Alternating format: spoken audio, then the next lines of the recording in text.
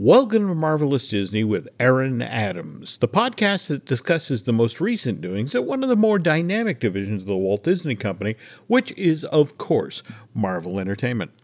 This is entertainment writer Jim Hill, and my co-host, the amazing Aaron Adams, and I are recording this week's episode on Wednesday, August 30th, 2023. Now, the show will actually drop on Friday, September 1st, which is just 3 days out from Labor Day 2023. Officially held Monday, September 4th. So are you and Sabrina, do you have any plans for the long weekend? Or Yes, we both work on holidays because that's the best time to get stuff done when you're not actually bothered by coworkers and bosses and such. It's the most productive days of the year, the holidays. This is true. I'm burying the needle in the other direction. Let's see. On Saturday, I'm taking my niece to King Richard's Fair, which is both New England's largest Renaissance fair, as well as its longest running. And then on Sunday, I'm taking Nancy down to Boston to see one of her favorite soap stars, Maurice Bernard, who plays Sonny Corinthos on General Hospital. But on Monday, I honestly don't know what to do with my Labor Days anymore, ever since the muscular dystrophy telethon stopped being a thing back in 2011. Wow, that's been a minute, hasn't it? It has. It used to be a tradition of you. It just seemed like your calendar was built around that because that meant school was getting back in session. And there we go. It really was a benchmark of the calendar for many, many decades. Don't get me wrong. Half of the fun of the muscular dystrophy telethon, especially during the years when it was coming out of Vegas, was you got to see some really cheesy Vegas acts. But Lewis, he was the MC of that thing for 46 years, from 1966 all the way through to 2011. And then MDA decided that they wanted to go a different way. They reinvented themselves as kind of a social media thing back in 2020. They launched the MDA Kevin Hart Kids Telethon, but that was in October that year. Do you remember seeing that at all or hearing anything about that? Or No. And it's I think that's kind of one of those things where they recognize a void and they try and fill a void, and nobody's interested because it's not the thing that we associate with. Yeah, I think you're right about for so many of us, it was something on the calendar, and it was a transition point from summer to fall and everything that came. But all right, anyway, folks, we're not here to talk about MDA, but we're here to talk about the MCU, and we have news. But before we get to the news, I want to remind you the news portion of Marvelous Disney is brought to you by Touring Plan's own travel agency.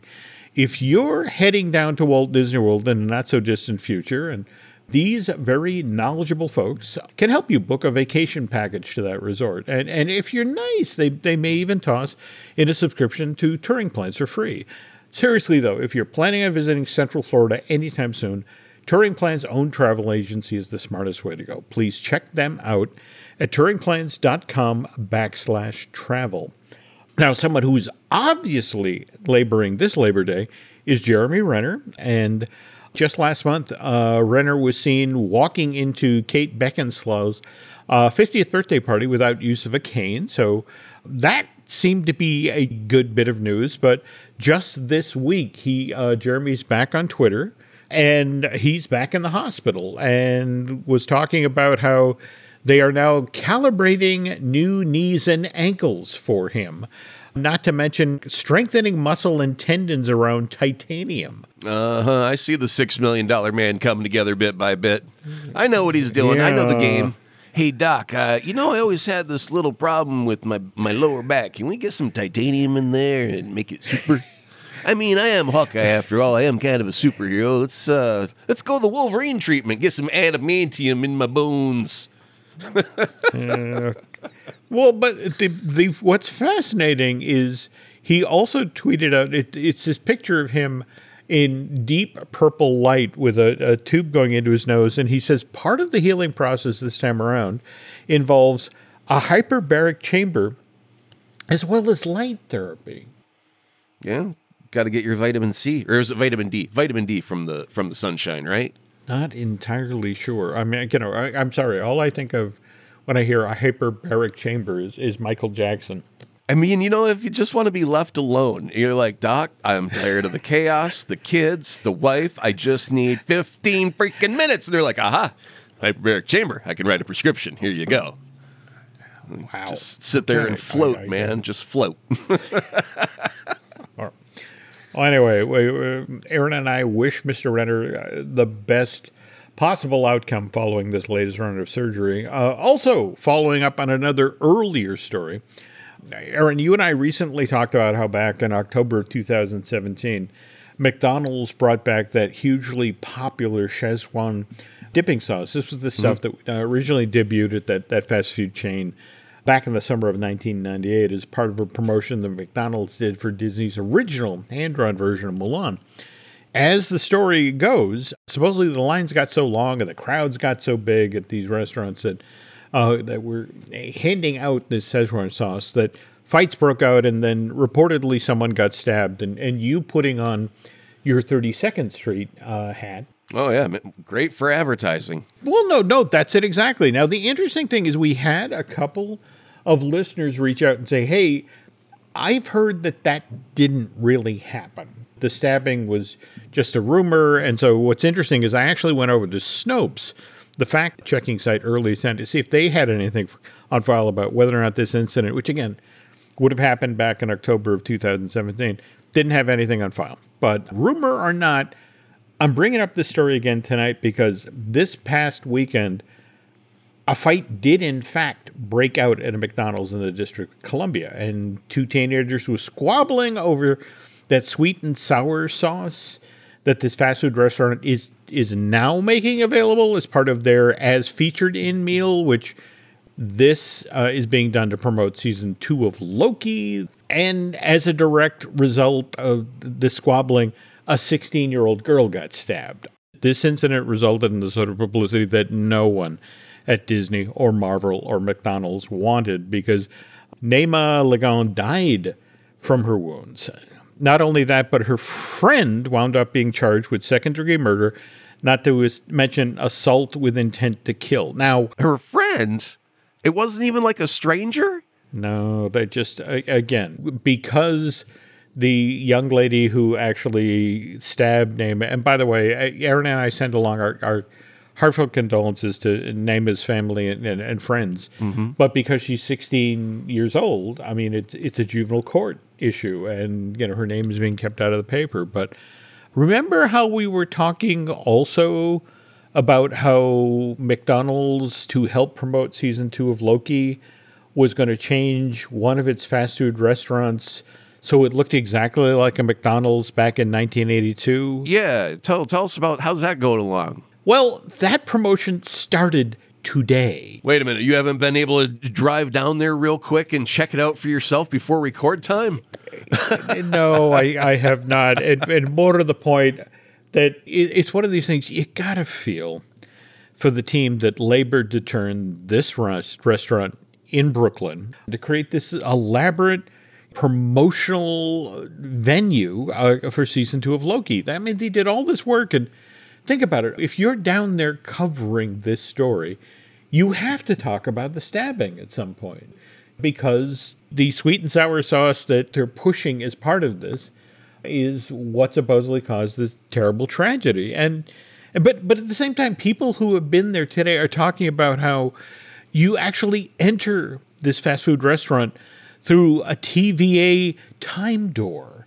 So it starts off with this great effect, and then you find yourself inside of a McDonald's from the early 1980s that features period-correct details. Like, for example, remember those McDonald Land character murals where you'd see like the Hamburglar next to Grimace, next to, I forget who the character was who was pushing the fillet of fish, right? It wasn't Mayor McChase. But anyway, dining areas outfitted with those bright yellow cushiony booths that all McDonald's used to have back in this era, and the people behind the counter are all wearing red striped uniforms of the type that McDonald's employees wore back in 82, and they've even went and found the old clunky cash registers. Oh, I'm sure the employees loved having to deal with that. Like, it would be like giving a teenager a Walkman and a cassette going, figure out how to play music, kiddo, and then chuckling and walking away. I'd be like, what the hell is this magic device? And then no video menu boards behind you. It's the little hard plastic things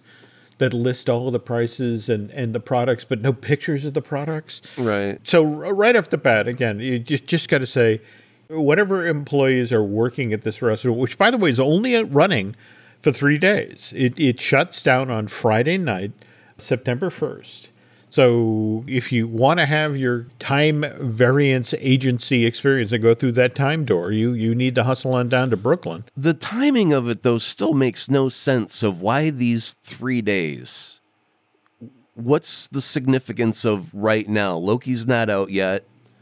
Why not get it closer to the release date?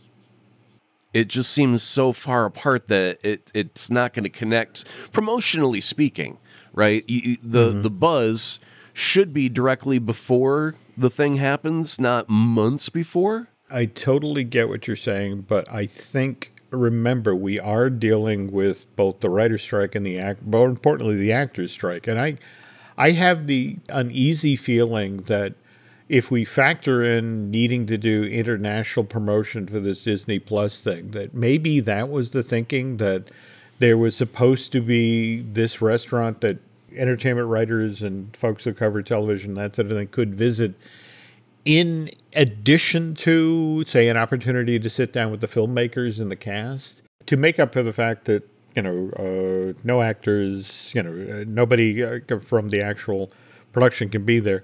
There are displays on site of props from both Loki season 1 and season 2. But again, reminder, folks, only 3 days, only at this 6620 Bay Parkway in Brooklyn. And if any of our listeners happen to get there and want to talk about it, boy, we'd love to have those stories. Beyond that, you wanted to talk about something else that's short, and that's the runtime of The Marvels, right? Yeah, apparently it's going to be our shortest MCU film thus far, which I just thought was kind of amazing because it seems like a lot of our MCU films have been overly long sometimes. Oh, no, you're not wrong. Well, they're always trying to tie into other things and tell the larger epic story at hand. And apparently, was this only 93 minutes? Yeah, and what's interesting is the shortest Marvel movie prior to this was The Incredible Hulk back in 2008. That was only 1 hour and 52 minutes long, whereas you mentioned, The Marvels is 1 hour and 38 minutes long. But what's interesting is that includes 5 minutes of credit. So this is actually, I think, as you mentioned, 93 of film. 90, yeah, and that's tight. That's incredibly easy breezy cover girl in and out. You get high rotation at the theater, like we always mention, because it's there we go. Not overly long. You get, I hope it's one of the most entertaining movies because you shouldn't have any dead spots at 93 minutes, right? There should be no drag. It should move briskly. Talking with somebody at Disney to get this confirmed, they actually use the phrase all killer, no filler. Yeah, exactly. Either it serves the story or it goes. And yeah, that's great. That's what I think what I'm looking forward to when I read that short runtime was not like, a disappointment, I'm getting screwed out of a few minutes of action or whatever. It was like, they're not going to waste my time with filler and extra stuff that we don't need to tell this story. Yeah, I know Kang Dynasty's coming. Yeah, I know Secret Wars is coming. Just tell me a good Captain Marvel story or story of the Marvels and just let it be that, please. And it seems that's what the needle is pointing to right now. Well, the other thing that my friend at Disney wanted to point out is that one of the reasons this has as short a running time as it does is that Nia DaCosta, the woman who's directing this film, really leaned into the comic book movie. That Nia supposedly likened the relationship that Captain Marvel, Ms. Marvel, and Photon have in this film as a dysfunctional family. And so a lot of character-based humor, and that's the thing, a good comedy usually has a tight running time. So 93 minutes is right right in that window. But again, that arrives in theaters on November 10th, and just 18 days after that, an actual Blu-ray 4K HD full season set for WandaVision. That drops on the 28th, and next month, on September 26th, some 10 days prior to season 2 of Loki dropping, we get the opportunity to buy season 1 of Loki. And remember the whole Guillermo del Toro, the thing to the effect of, it's physical media. We have a moral imperative now to buy this physical media. But in this same window of time, we're getting the first 2 seasons of The Mandalorian. So this is Disney taking limited series for Disney Plus and making them available as physical media. I mean, I think it's long overdue, Jim, that The Mandalorian was popular from the jump, right? Season 1, people were like, holy cow, this is great. And if Disney Plus is losing money, I can almost see whomever was in charge at that very instant going, no, we're not going to make Blu-rays in 4K. We're not making our money back on Disney Plus. You want me to go manufacture physical copies of it at a cost and then hope that it sells? That's crazy. But they've been kind of starving their fans. I mean, Star Wars fans are collective types. All the toys that we had that we're now retiring off of selling now. It is in our DNA to collect Star Wars. And so, by goodness gracious, if it's going to be up on a screen, big or small, you got to have like a thing that I can go buy and own and put on the shelf next to my Boba Fett action figure and all that stuff, right? So, I mean, and the thing is, like we've talked about this in the past, I haven't made a physical media purchase since I've had Disney Plus because the library is just there for me. But there are other people out there who may not need the entire smorgasbord, who have been waiting specifically to jump on the bandwagon and go, I would like to watch that myself, but I'm not going to subscribe to Disney Plus. Oh, but I will buy a single season on Blu-ray. And plus your collectors and stuff like that, you do have a market for that. And I just think that they should have been on this bandwagon a long time ago. I mean, they've always been in the home video market for as long as it's invented. I mean, they've always been there. I don't understand why they decided to suddenly stop, because I know they wanted to get Disney Plus subscribers. And there's this fear, well, if we sold it on Blu-ray, then they don't have a reason to subscribe. And it's like, yeah, that's not it. That's not the whole equation. So, yeah, I think it's long overdue. About time they got on it. Go buy your physical media, because we need to vote with our dollar as well to say we like this and we want more of it, right? This is true. Anyway, a second ago we were talking about season 2 of Loki, debuting on October 6th. But we had also talked about, given what Tatiana Maslany, given what she said about Bob Iger and in regard to the strike, and here's the full quote, folks, because I want you to understand that she said this out loud about the guy who signs her checks. I think he's completely out of touch. I mean, he's completely out of touch with the workers who make his shows happen, who make people watch these shows, who bring viewers to him and his money. Having worked on a Disney show, I know where people fall through the cracks and where people are taken advantage of, and it's outrageous, the amount of wealth that is not shared with the people who actually make the show. That's crew, cast, writers. So when you hear that, Aaron, how likely do you think it is that we're going to get a season 2 of She-Hulk Attorney at Law? Even though he's head of the company, do you really think it's his decision? Like, he's going to go all David Zaslav and just cut a thing because he doesn't like what the kids said. If the character's popular and the numbers show it, he's going to have to be bigger than his ego and go, okay, well, then greenlight season 2 because it's popular. People like it. If the numbers are not there, then he's going to point at the numbers and say, well, you're not getting your second season. It has absolutely nothing to do with your big mouth. And so we'll never really know what the real case is. But I mean, the guy's in a business to try and save the Walt Disney Company right now. He got called out of freaking retirement. This isn't the time to get all bad attitude with people over personal grudges. You got to do what makes the most business sense. And whatever that may be is the way that sale is going to blow. Okay, well, again, intriguing week because Disney stock price is at a 9-month low this week. But in the same window of time, word came out of Atlanta that season 2 of She-Hulk Attorney at Law is a thing. I mean, mind you, it's a thing that has to wait till after the strike is over and the writers can come back. Wait a minute. Was I vindicated in under 3 minutes? That's amazing. That's You a personal were. record. You were. I'm going to do a little Sure. victory lap round. Yay! Okay. All right. Thank you. All right. Settle down. All right. Back to your seats, everybody. Okay. All right. Speaking of which, though, when we get back from our show break here, we're going to talk about an actor who, to be honest, is getting increasingly concerned about what the strike are doing to his work schedule for the coming year. "16 months from now, Thunderbolts is supposed to open in theaters. It's got a locked-in release date of December 20th, 2024. Now, mind you, it was supposed to start shooting back in June, and of course, between the writer's strike and the actors' strike, that didn't happen. And this was supposed to be the film that would bring David Harbour, who played the role of the Red Guardian in Black Widow back in 2020.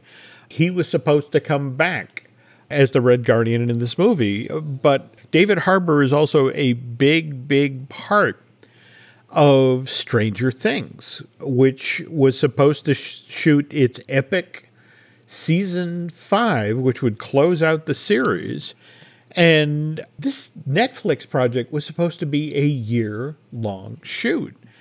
And in order to make sure that Thunderbolts made it into theaters December 2024, and that Stranger Things season 5 would be out in time for next summer, David Harbour was going to spend a lot of the next 6 to 8 months on planes that he would be shooting the Thunderbolts and then hop on a plane and go then do some stuff on Stranger Things.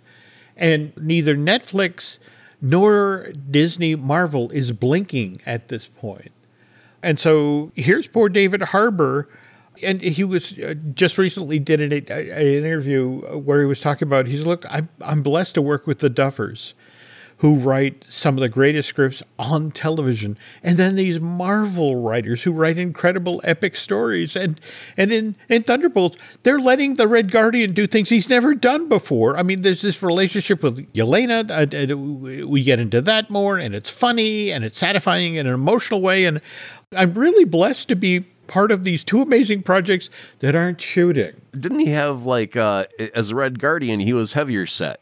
And I think when he was last seen on Stranger Things, he was in a Russian prison, and he was very, very not. He was heavyweight. God. Yes. Yeah. No. So what the hell is he going to be that? eating pies on the plane one way to fatten up, and then purging on the plane back to the other one to get all skinny? I mean, how are they going to pull that off? They got to spread it out so he can gorge and get plump for a few months, and then go work out with Hugh Jackman, whose body does not go on break.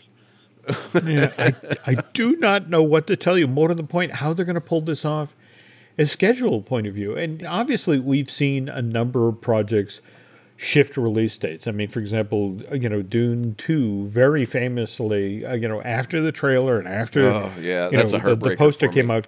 It is. But it's studios not only, looking at things and saying, I don't know if we can get that done in time, or looking at exhibitors and saying, look, we're going to move stuff around because you're going to need movies to put out. And if everything comes out in December and there's nothing to show in March, that's going to be a problem. The other thing I think we need to talk about is, on the other side of this, are movies still going to be made the same way? Now, on last week's show, we were talking about the 50 members of Marvel's visual effects house who signed a contract to the effect of they want to form a union. Mm-hmm.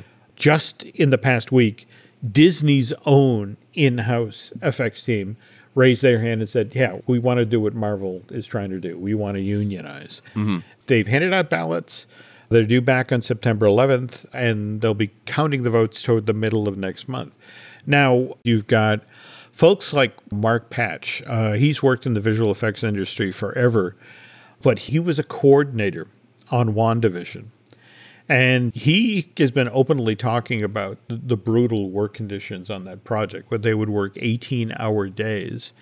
Here's the quote about why he honestly believes that it's time for, visual effects folks to unionize. It's like, when you're turning a 90-minute long movie into a 10-hour-long feature, basically, with a limited series, you're doing 10 times the amount of work within the same and sometimes even a shorter period of time. Particularly with Marvel, we have seen since COVID and streaming that the amount of demands that is made in our time, in our mental health and physical health, it just explode. And they actually provided kind of a breakdown on this, that Phase 4 of the MCU will have, or had a total runtime of 60 hours.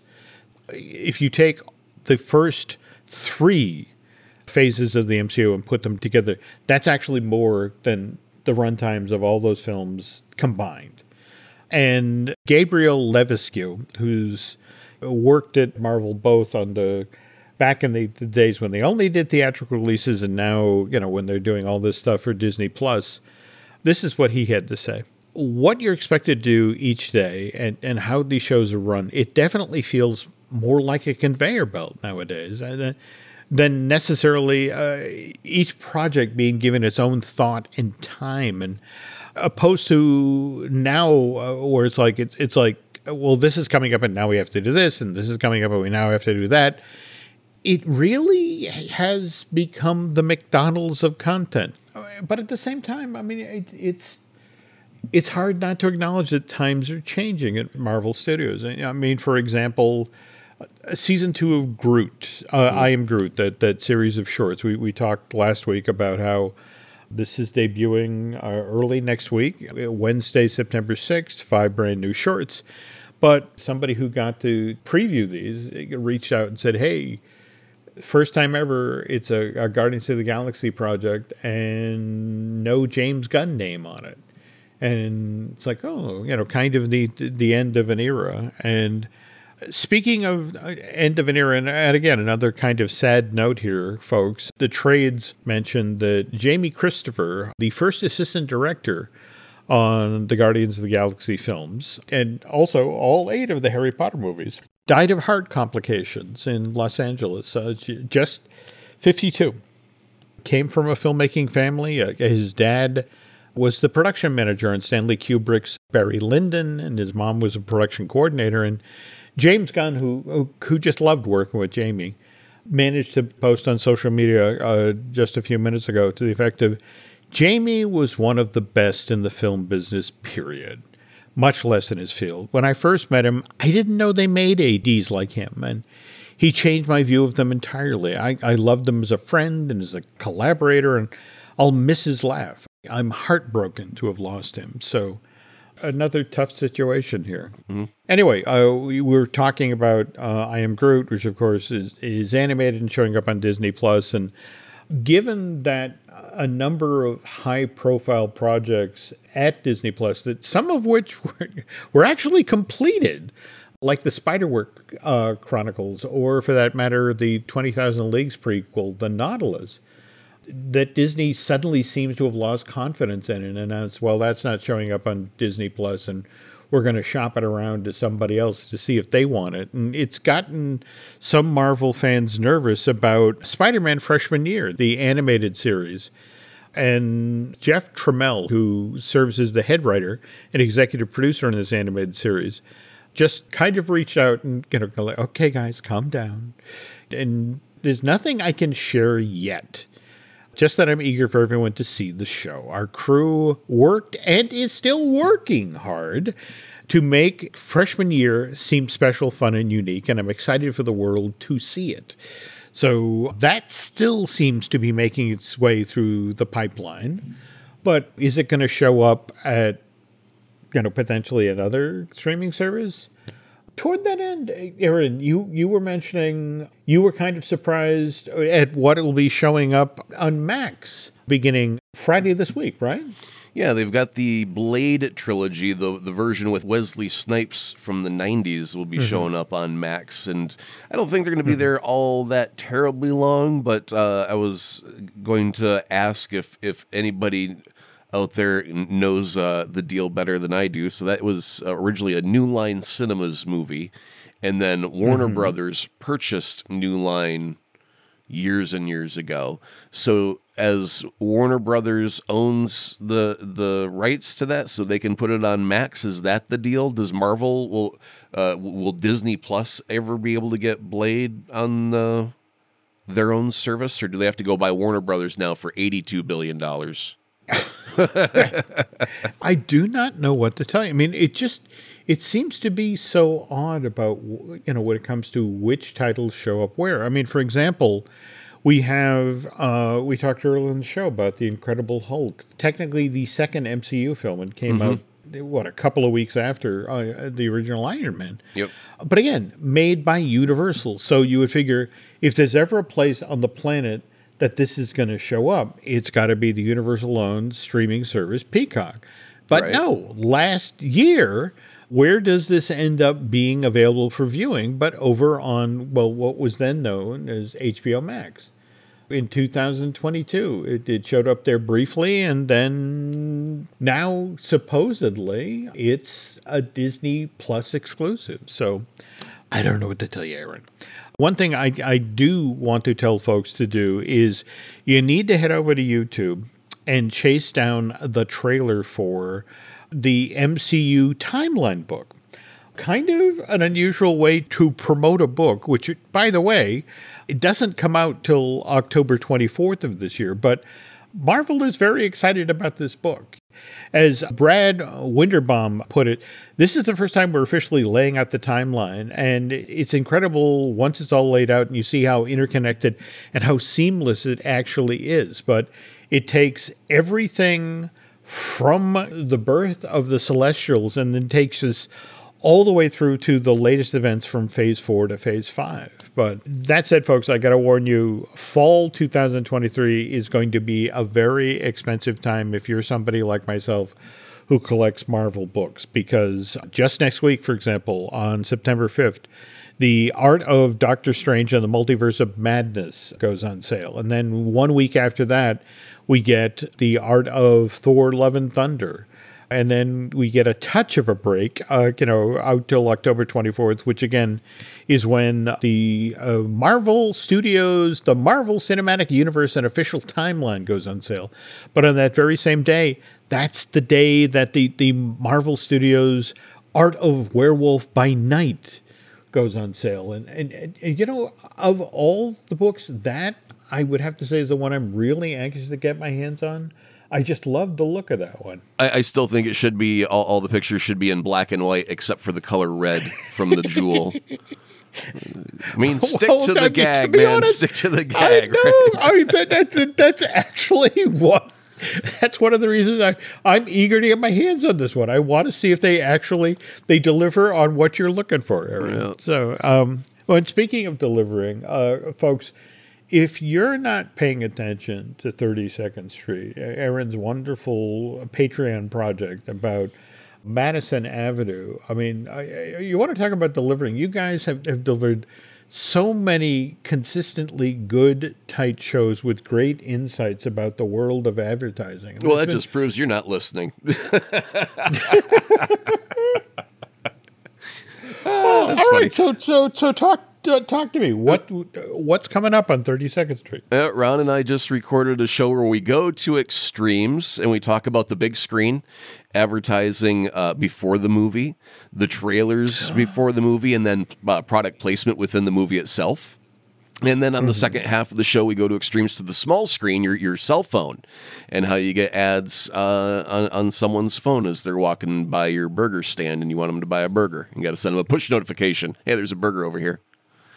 So, from the big screen to the small screen. It's so funny you say that because, again, when I was talking with my friends at Disney about the runtime for the Marvels, and 93 minutes, you'll be able to get a screening in every 2 hours. And he laughed and said, no, no. You still got the half-hour When's the last time trailers. you were movie?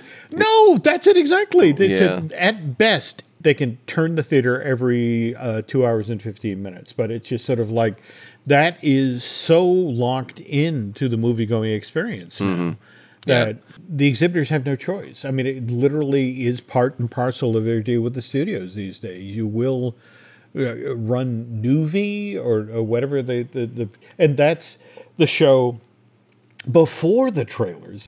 Right. Well, I mean, they've got commercials now where it's like Brie Larson driving a vehicle, selling you like a Cadillac or whatever, and before you get to see the Marvels, right? They'll pair the star of the commercial with the content you're about to see, but then it's like obviously you've got to have a Coke commercial so you can go, oh, I haven't got a beverage, I'm kind of thirsty. Go run to the concession stand real quick. You got those regular commercials, then you got your trailers, but then before the movie starts, you've got Nicole Kidman, damn it, has to tell you that you have to go to an AMC theater because it's so magical in this place. And it's like, look, I'm already in the theater. You don't have to convince me to go to the theater. I'm already here. I'm waiting for the movie. I understand the magic, woman. Just get off the screen. But what is the line? Even heartbreak feels better here. I get what you're saying. Right. But, all right. Anyway, in addition to 32nd Street, your Patreon project, I also enjoy following you on social media. Can you tell the nice folks where they can find you these days? Yep. Still go to X and look up at Azaprod, AZAPROD. I have scheduled my first tweet. I have never scheduled. I've always been impromptu and spontaneous. But I realized that something is coming up and I need to schedule a tweet. And so I scheduled it, and you'll find out October 1st what my scheduled tweet might be. Want to take any guesses? I'll give you a hint. It's Disney Unpacked related. Now we can talk about Disney Unpacked. Jim, tell me about Disney Unpacked. What's fun about this project is first ever video series. We're partnered with Jim Schul, who spent 30 plus years at Walt Disney Imagineering, worked on some of your favorite attractions like Rock and Roller Coaster, Mater's Junkyard Jamboree, and we have all these amazing behind the scenes stories. Plus, Jim has over 100,000 images from his time at Disney, some never before seen. So great fun. Be sure and check it out. In fact, head on over to YouTube and check out the preview videos got there, and you might want to consider subscribing. Also, while we're talking, plugging relentlessly here, I want to remind you we have some other podcasts here at Jim Hill Media you might want to check out. Of course, I have Disney Dish that I do with Mr. Testa. We have Fine Tuning that I do with Drew Taylor, who, by the way, has his own outside project, Light the Fuse, the official Mission Impossible podcast, which he does with Charles Hood. We just did a brand new episode of Looking at Lucasfilm with Brian Gahn, and really enjoyed chatting up about Star Wars Ahsoka. If you could do Aaron and I a favor, if you get out to Apple Podcasts and rate and recommend, well, not just the show you're listening to right now, Marvelous Disney, but also 32nd Street, that would be very helpful. Anyway, folks, that's going to do it for this week. So on behalf of Mr. Adams, I want to thank you for listening, and we'll be back with a brand new show next week.